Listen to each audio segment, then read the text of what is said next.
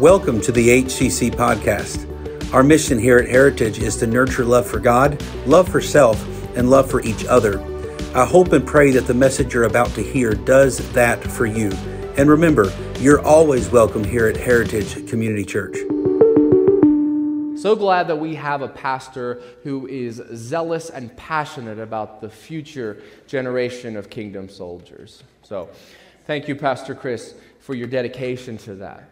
So I want to jump in and, we were talking about the marriage conference earlier, and thinking about it, a big part of marriage counseling that I have seen is that counselors, they often try to remind the stagnant couple of what made you desire to marry your spouse in the first place.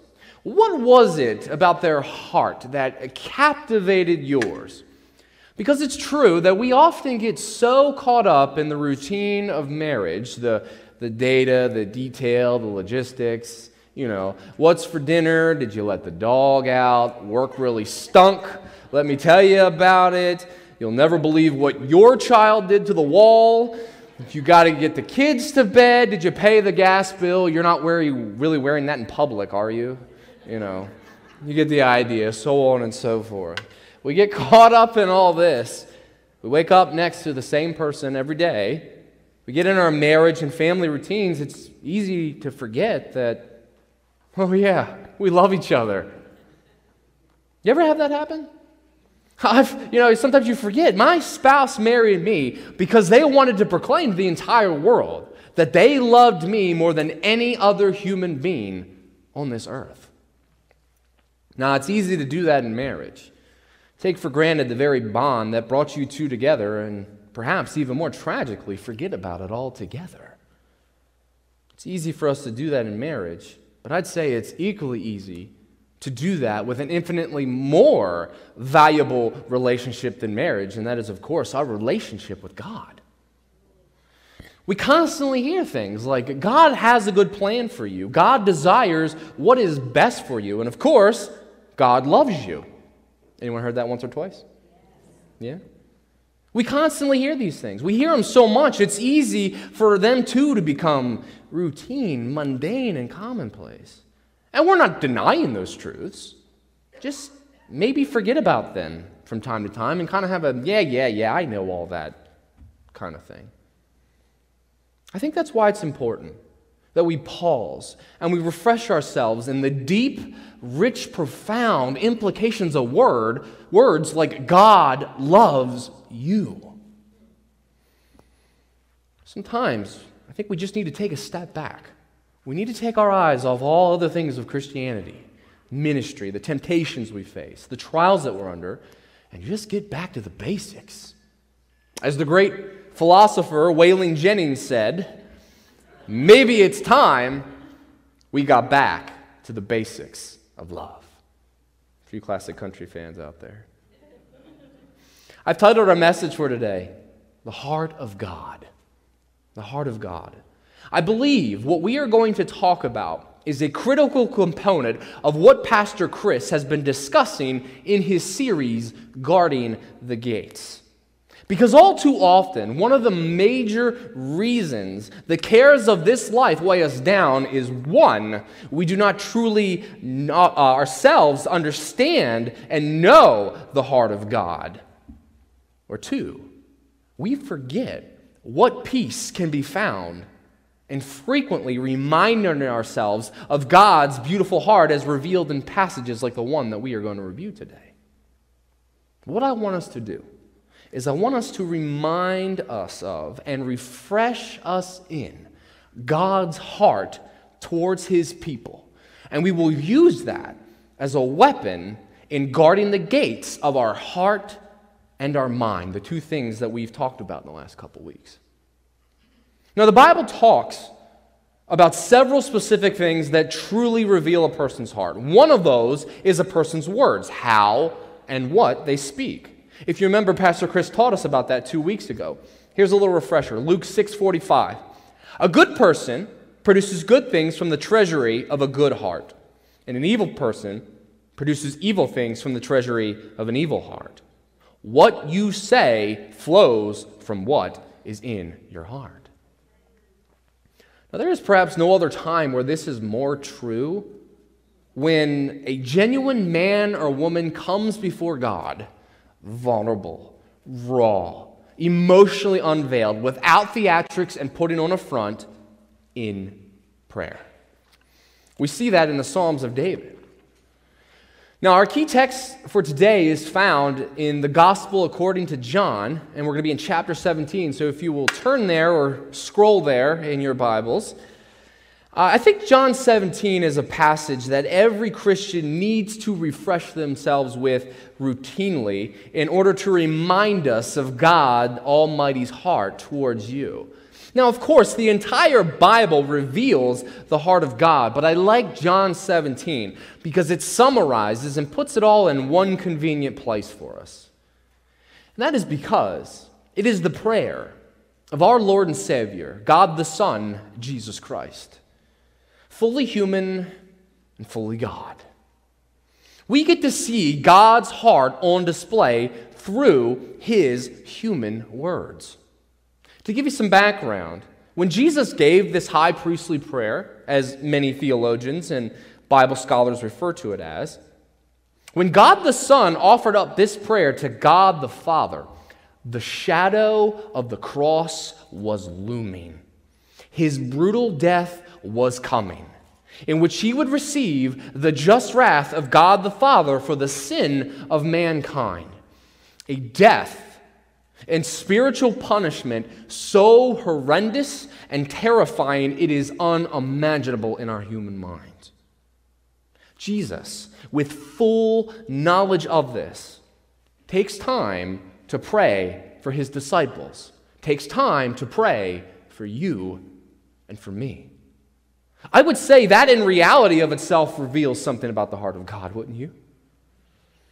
As true believers, we hold fast to the Bible's teachings about the Trinity. That is, that God exists in three persons. One God, three persons. Father, Son, Holy Spirit. And as such, we hold to the doctrine, the core non-negotiable truth that Jesus Christ is God in human flesh, fully man, yet at the same time fully God. Theologians call this the hypostatic union. Listen to these passages. You don't have to turn here, but just listen to them. Colossians 1:15 states, Jesus is the visible image of the invisible God. In John's gospel, Jesus said, if you have seen me, you have seen the Father. That's Jesus speaking. And I and the Father are one. And in John 1:1, in the beginning was the Word, that is a title given to Jesus. In the beginning was the Word, and the Word was with God, and the Word was God. Here's the bottom line. If you want to know what God is like, look closely at Jesus. Look closely at Jesus. And that's what we're going to do today in John 17. Looking at Jesus' words that reveal the heart of God to those who read them. Now, as we go through, I'm going to be jumping around to different verses in this passage because I have our lesson organized by theme, but I encourage you to follow along closely. You ready? You ready? You awake? Yeah? All right. Just checking. Don't check out on me yet, okay? John 17, starting with verse 2 through 3. For you have given him, that's Jesus speaking of himself, authority over everyone. He gives eternal life to each one you have given him. And this is the way to have eternal life, to know you, the only true God, and Jesus Christ, the one you sent to earth. Verse 6. I have revealed you to the ones you gave me from this world. They were always yours. You gave them to me, and they have kept your word. Verse 19. And I give myself as a holy sacrifice for them, so they can be made holy by your truth. First point. God has a heart to be known. A heart to be known. Jesus' heart is to be a loving, gracious king over a people he calls his own, a people he doesn't need, for God doesn't need anything. But clearly from his words in these verses, a people that he wants. His desire is for us to know the one true God, The Greek word Jesus uses here, in the Greek it's ginosko. And that implies that it's in the present tense, active voice. So it's saying that it's a continual action to know them. Jesus' desire is not for people just to know about God. The Bible says in James chapter 2, even the demons have a knowing of God and His nature. But this knowing implies a great sense of intimacy, of love and communion, a growing understanding and learning of God's heart, who He truly is.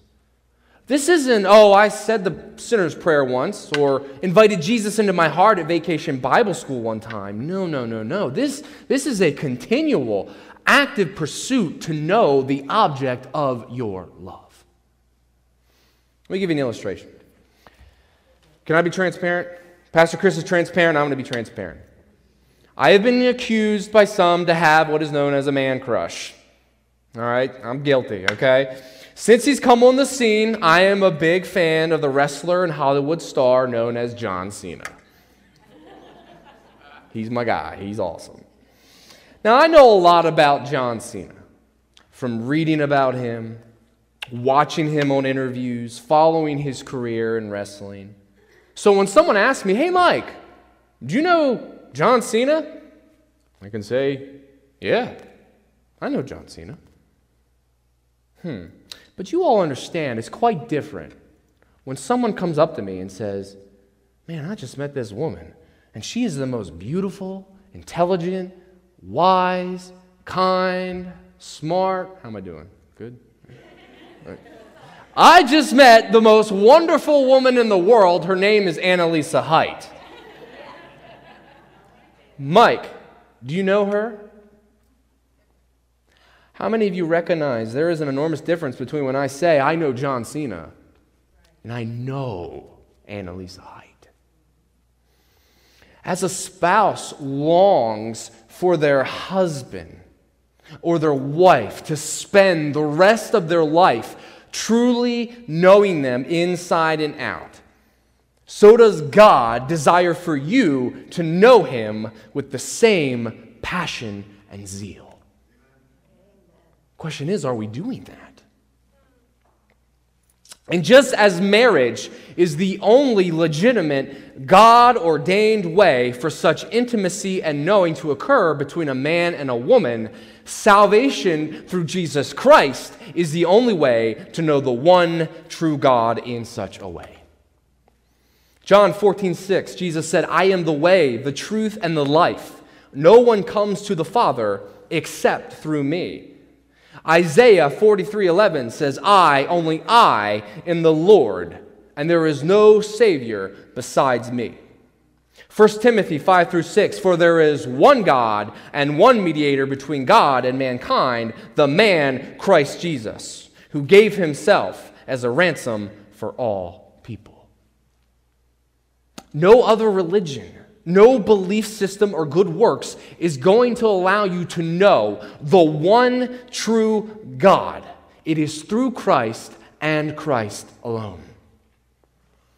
Jesus' desire, God's heart desire, is that you will know God and be saved from the penalty of your sins.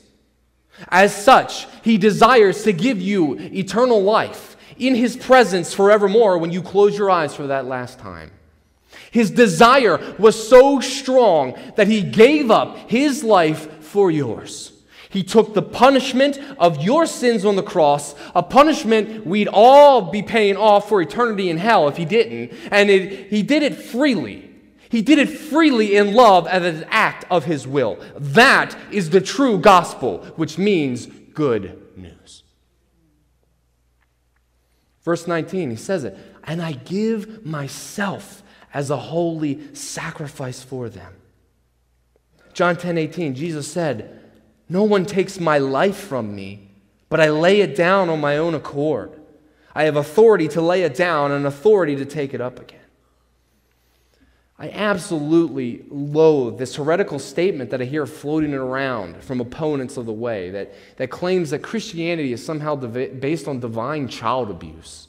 Some of you may have heard that before. The Bible is clear.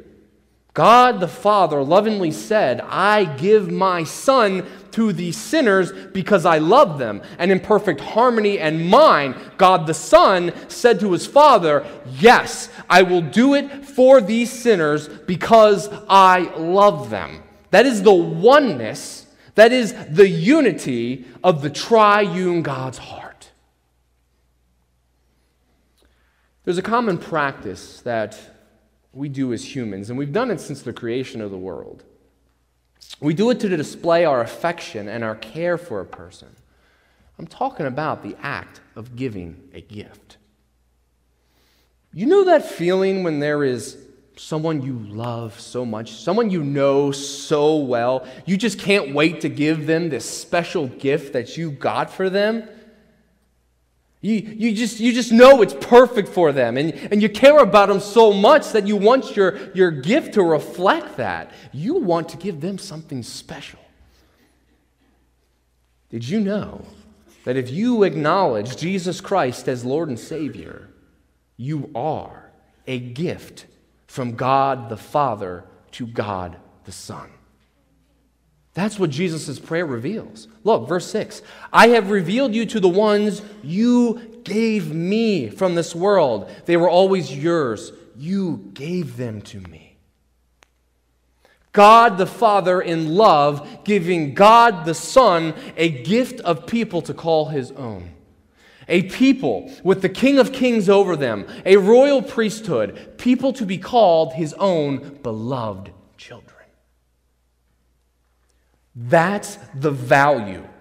That's the worth. That's the identity that you have in Jesus Christ. You are literally a love gift from God to God. So I want you to remember that. And I want you to remember what awesome price God paid for you. What overwhelming sacrifice he had to make. The blood of Jesus Christ on that sin-stained cross.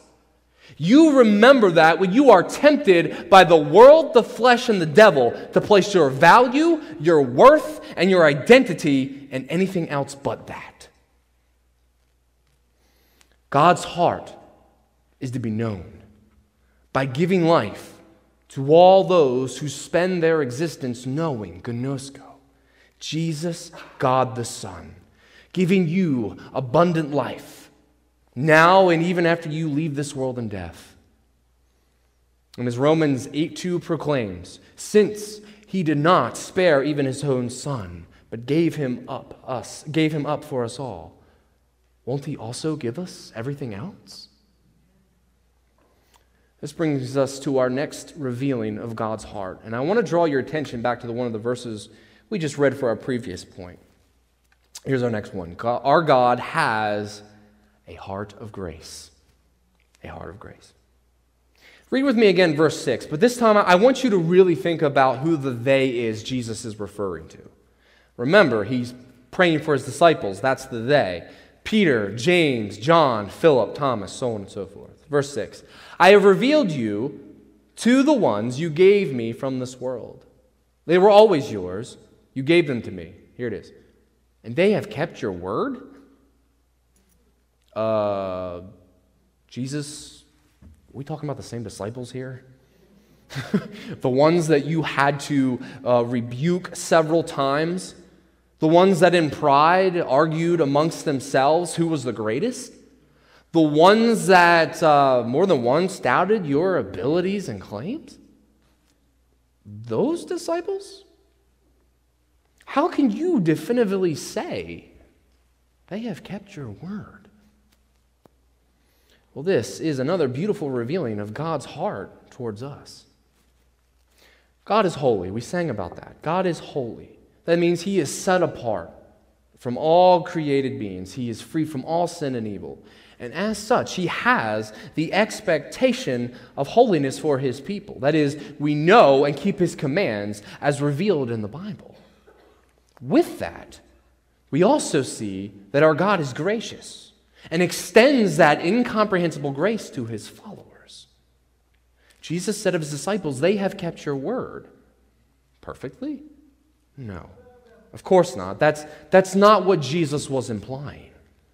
See, Jesus saw their journey as a whole. He looked at their heart as God always does. 1 Samuel 16:7, but the Lord said to Samuel, the Lord doesn't see things the way you see them.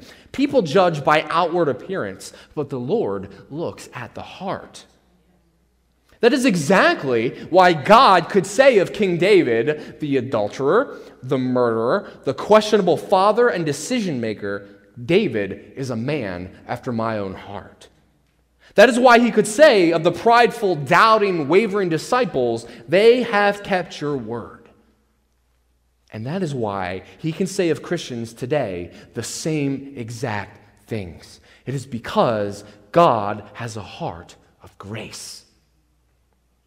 A simple definition of grace can be this: getting something positive that we really don't deserve. Because of God's heart of grace, He does not look at you the same way that you look at ourselves. See, our problem is we often project the way we view ourselves, the way I feel about me in a given moment, onto God. This is how I feel about myself right now, so this is how God feels about me right now. I say this in love and with 3 fingers pointing back at me. Stop doing that. Repent. That is the sin of idolatry. We say things like, I feel like I'm a screw-up, so God must view me as a screw-up. I feel like I should punish myself, so God must want to punish me. I view myself as worthless, so God then must view me as worthless. I view myself as unforgivable, so therefore God must view me as unforgivable. Listen, we don't get to tell God how to view us. We don't get to tell God to do anything for that matter. I mean, come on, who are we to hijack the heart of Almighty God and impose on Him our own flawed, sin-broken opinions? As I said, the Bible calls that idolatry. We are out of line when we inform the Good Shepherd on how he should deal with his sheep. See, the beauty of the gospel's grace is that it extends beyond the moments of Christ's death on the cross and resurrection from the grave, or the time that you ask Jesus into your heart. The gospel is also, because of these moments I just mentioned, God lovingly and graciously looking at what you can be through the power and redemption of Christ, not necessarily where you are in a given moment. He meets you where you are at. In your lowest times, He sees you clearly in all your brokenness, but not without also seeing at the same time the transformed man or woman you can be when you allow His good, pleasing, and perfect will to be carried out in your life as it is revealed in His Word, the Bible. As a true follower of Jesus, God sees your faults. He sees your failures, your shortcomings, but He does not define you by them when you are in Christ. God does not nitpick His children like we tend to do with ourselves, or towards the way we do others, similar to the way the religious leaders known as the Pharisees in the Bible did in Jesus' time. But I have to say this, for the unbelieving heart, sadly, yes, you are defined by your sin, and God will judge you as such. I would not be a faithful proclaimer of God's word if I didn't tell you that bad news. Listen to these identifiers in 1 Corinthians 6 for the unsaved. That is, those who do not acknowledge Jesus as Lord. That is, the boss, or the one who calls the shots over their life, to put it in the vernacular. 1 Corinthians 6, 9 through 10. Do you not know that the unrighteous will not inherit the kingdom of God? Do not be deceived. neither fornicators, that's any sexual sin, nor idolaters, nor adulterers, nor homosexuals, nor sodomites, nor thieves, nor covetous, nor drunkards, nor revilers, nor extortioners will inherit the kingdom of God. For those who have blatantly rejected Jesus Christ or live a life that reflects as much and only give him lip service, these are indeed your shameful identities. These are the ones that tragically stand before God after they die and hear those terrible words, "Depart from me, you who are cursed, into the eternal fire prepared for the devil and his angels." It's Matthew 25:41. Listen to me. No matter how clean of a life you think you have lived outside of knowing Jesus Christ, if you consider yourself a human being, your identity is somewhere on that list. If not, all of them. And I want everyone to notice something important. Paul here, the Apostle Paul, he lumps all of these sins together as having the same consequence. So you cannot go around saying that your sin is not as bad as that person's sin. Or, yeah, I may do this, but at least I don't fill in the blank. And that is for Christians and non-Christians alike. Romans 3:23 says, "For most people have sinned and fall short of God's glorious perfect standard." Is that what it says? No. It says, "For all of us, all human beings have sinned and fall short of God's glorious perfect standard." Without God's intervention in your life, your existence on earth and in your existence eternity after you die is defined by your faults, your failures, your sin. Your very identity is unrighteous, not worthy, damned. But it does not have to be. Listen to the rest of Romans 3. "For everyone has sinned, we all fall short of God's glorious standard." Here it is. "Yet God in his grace freely makes us right in his sight. He did this through Christ Jesus when he freed us from the penalty of our sins." I will say it again. Without God's intervention in your life, your existence here on earth and eternity after you die is defined by your sins, and God will judge you based on those.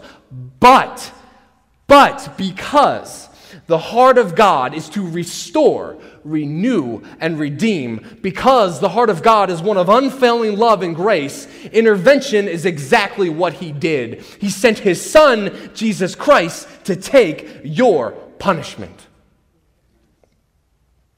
Now, don't get me wrong. God does hold us accountable to deal with our sins, even as Christians. The Bible is very clear about that. Christ is not a license to live your life any way you want to. Jesus is not a hall pass to sin.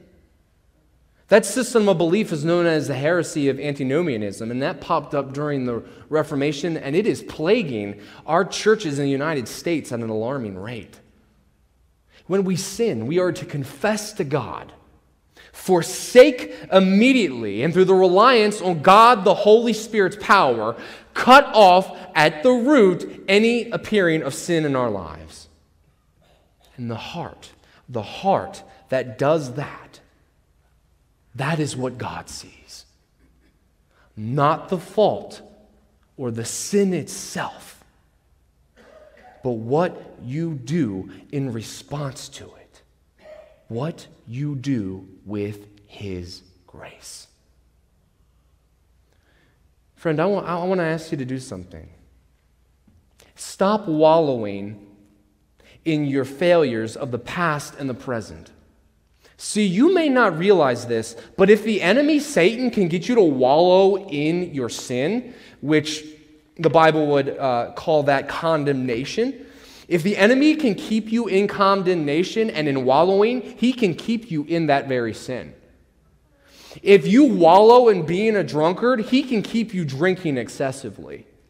If he can get you to wallow in your sexual moral failures, he can keep you having those one-night stands, keep you in those unbiblical relationships. He can keep you looking at porn. If he can get you to wallow in not trusting God, he can keep you not trusting God. That's his secret. I'm telling you, confess your sin to God. Wash your heart and mind of your sin's filth in the blood of Christ, and go forth empowered by God the Holy Spirit, obeying the words of our Lord to the adulterous woman in John 8. I do not condemn you. Now go and sin no more. This is the radical, life-changing reality of the gospel. If you remind yourself constantly of God's heart of grace towards you, the way he actually views you, it will totally transform your life. And I'm not just talking about for the non-believer who receives Jesus for the first time. I'm talking about you, Christian, who got saved 20, 30, 40 years ago and has been going to church every Sunday. When you remind yourselves constantly of these truths, that is when Christian obedience to the Word of God stops becoming about religious duty and instead a response of love. Love for a God with a heart of amazing grace who saved a wretch like me. Final point for this morning. God has a heart to be known, a heart of grace, and a heart for your protection. A heart for your protection. Verse 11. Now I am departing from the world. They are staying in this world, but I am coming to you. Holy Father, you have given me your name. Now protect them by the power of your name so that they will be united just as we are. Verse 15. I'm not asking you to take them out of the world, but to keep them safe from the evil one. It is Jesus' heart desire that we have protection in this world, ruled behind the scenes by Satan and his army of demons. 2 Corinthians 4 tells us about that. Now, before we think to ourselves, well, that prayer certainly hit the ceiling. Look at all the horrible things that have happened to me as a Christian. Look at all the horrible, terrible things that have been done to believers over the centuries. I don't know, time out. We need to understand what kind of protection Jesus is referring to here. See, when we think of protection, we often equate it to the absence of problems, the absence of hardships, and no persecution. It is very clear in the Scriptures that this is not the type of protection Jesus was referring to. I mean, he said it himself in John 16:33. In this world, you will have lots of fun. Do I got the wrong translation? Is that what he said, church? No, he said, in this world, you will have trouble, but take heart, I have overcome the world. The Greek word here for trouble can mean pressure, oppression, affliction, tribulation, distress. For those end-time students, it's the same word that the Bible uses to describe the events known as the Great Tribulation during the reign of Antichrist, and you know that is not going to be a cakewalk for the world. So then, what kind of protection is Jesus desiring for his people? Well, I want to give you this illustration. I want you to think in your mind of an old medieval battle, right? An old medieval battle going on, and it's taking place right outside of this impenetrable castle with huge walls. Now, there's two types of protection in this battle. You can hide in the castle, away from the battle, and wait for it to blow over. Or you can don your protective armor, say a shield, and we'll call it the shield of faith. You can put on your breastplate, we'll say that's made of righteousness. You can put on your helmet of salvation. You guys catching on? You can take up your sword. The sword of the what, church? Sword of the Spirit. I can don my protective armor. I can take up the sword of the Spirit and fight the spiritual battle under the guide and protection of my general and king, Christ, who lives in me. Two types of protection there. If you are a Christian, That is the Ephesians 6 battle that we are all called to. One day we will be protected in the castle. That's heaven. And that's when we stop breathing. But for now, the King has called his kingdom soldiers to battle. And here we see Jesus praying for our protection in that very battle. I love this quote by Thomas Manton. He's the English Puritan preacher, and he said this about our battle and trials as Christians. While all things are quiet and comfortable, we live by sense rather than faith. But the worth of a soldier is never known in times of peace. God's desire is not to remove us from every one of the world's trouble. His desire is to sustain us through them like his son Jesus was sustained through his trials, temptations, the cross, and the plethora of woes that came with that. And he desires that we have the faith that this prayer of protection is and will be answered in the heat of battle. God desires to protect us in the hardships we face in this life. We look forward to the day when we receive the ultimate protection in his presence when we pass from this life. But in the meantime, we find comfort in knowing that thousands of years before you were even born, Jesus had your protection and your well-being in mind. I want to wrap up our message today by drawing your attention to a passage that we read during worship. Psalm 23 is an absolutely beautiful and powerful proclamation of the promises to those who entrust themselves to God. Recently, God personally used verse 5 to help me adopt a new perspective on some of the really difficult and painful things I have been experiencing lately. Within our trials and the numerous hard things we face in this sin-broken world, our natural default in prayer is for God to do what to the hardship? Take it away. Take us out of it. Remove it completely. God, I know you can snap your fingers and eliminate this thing that opposes my joy, my peace, my happiness, my comfort, this enemy standing at the gates of my mind and my heart. I am not saying that is wrong. We should pray and believe God has the power to do that, because sometimes that is exactly what God does. But what we cannot do is presume that that is the only way he should or can bring us through the thing that has driven us to him in prayer. Spiritual enemies at the gates of our hearts and minds, like fear and anxiety-inducing situations, times of shame, temptations to give in to sexual immorality and lust, or perhaps a nagging anger that begs you to give way to a bitter heart and vindictiveness.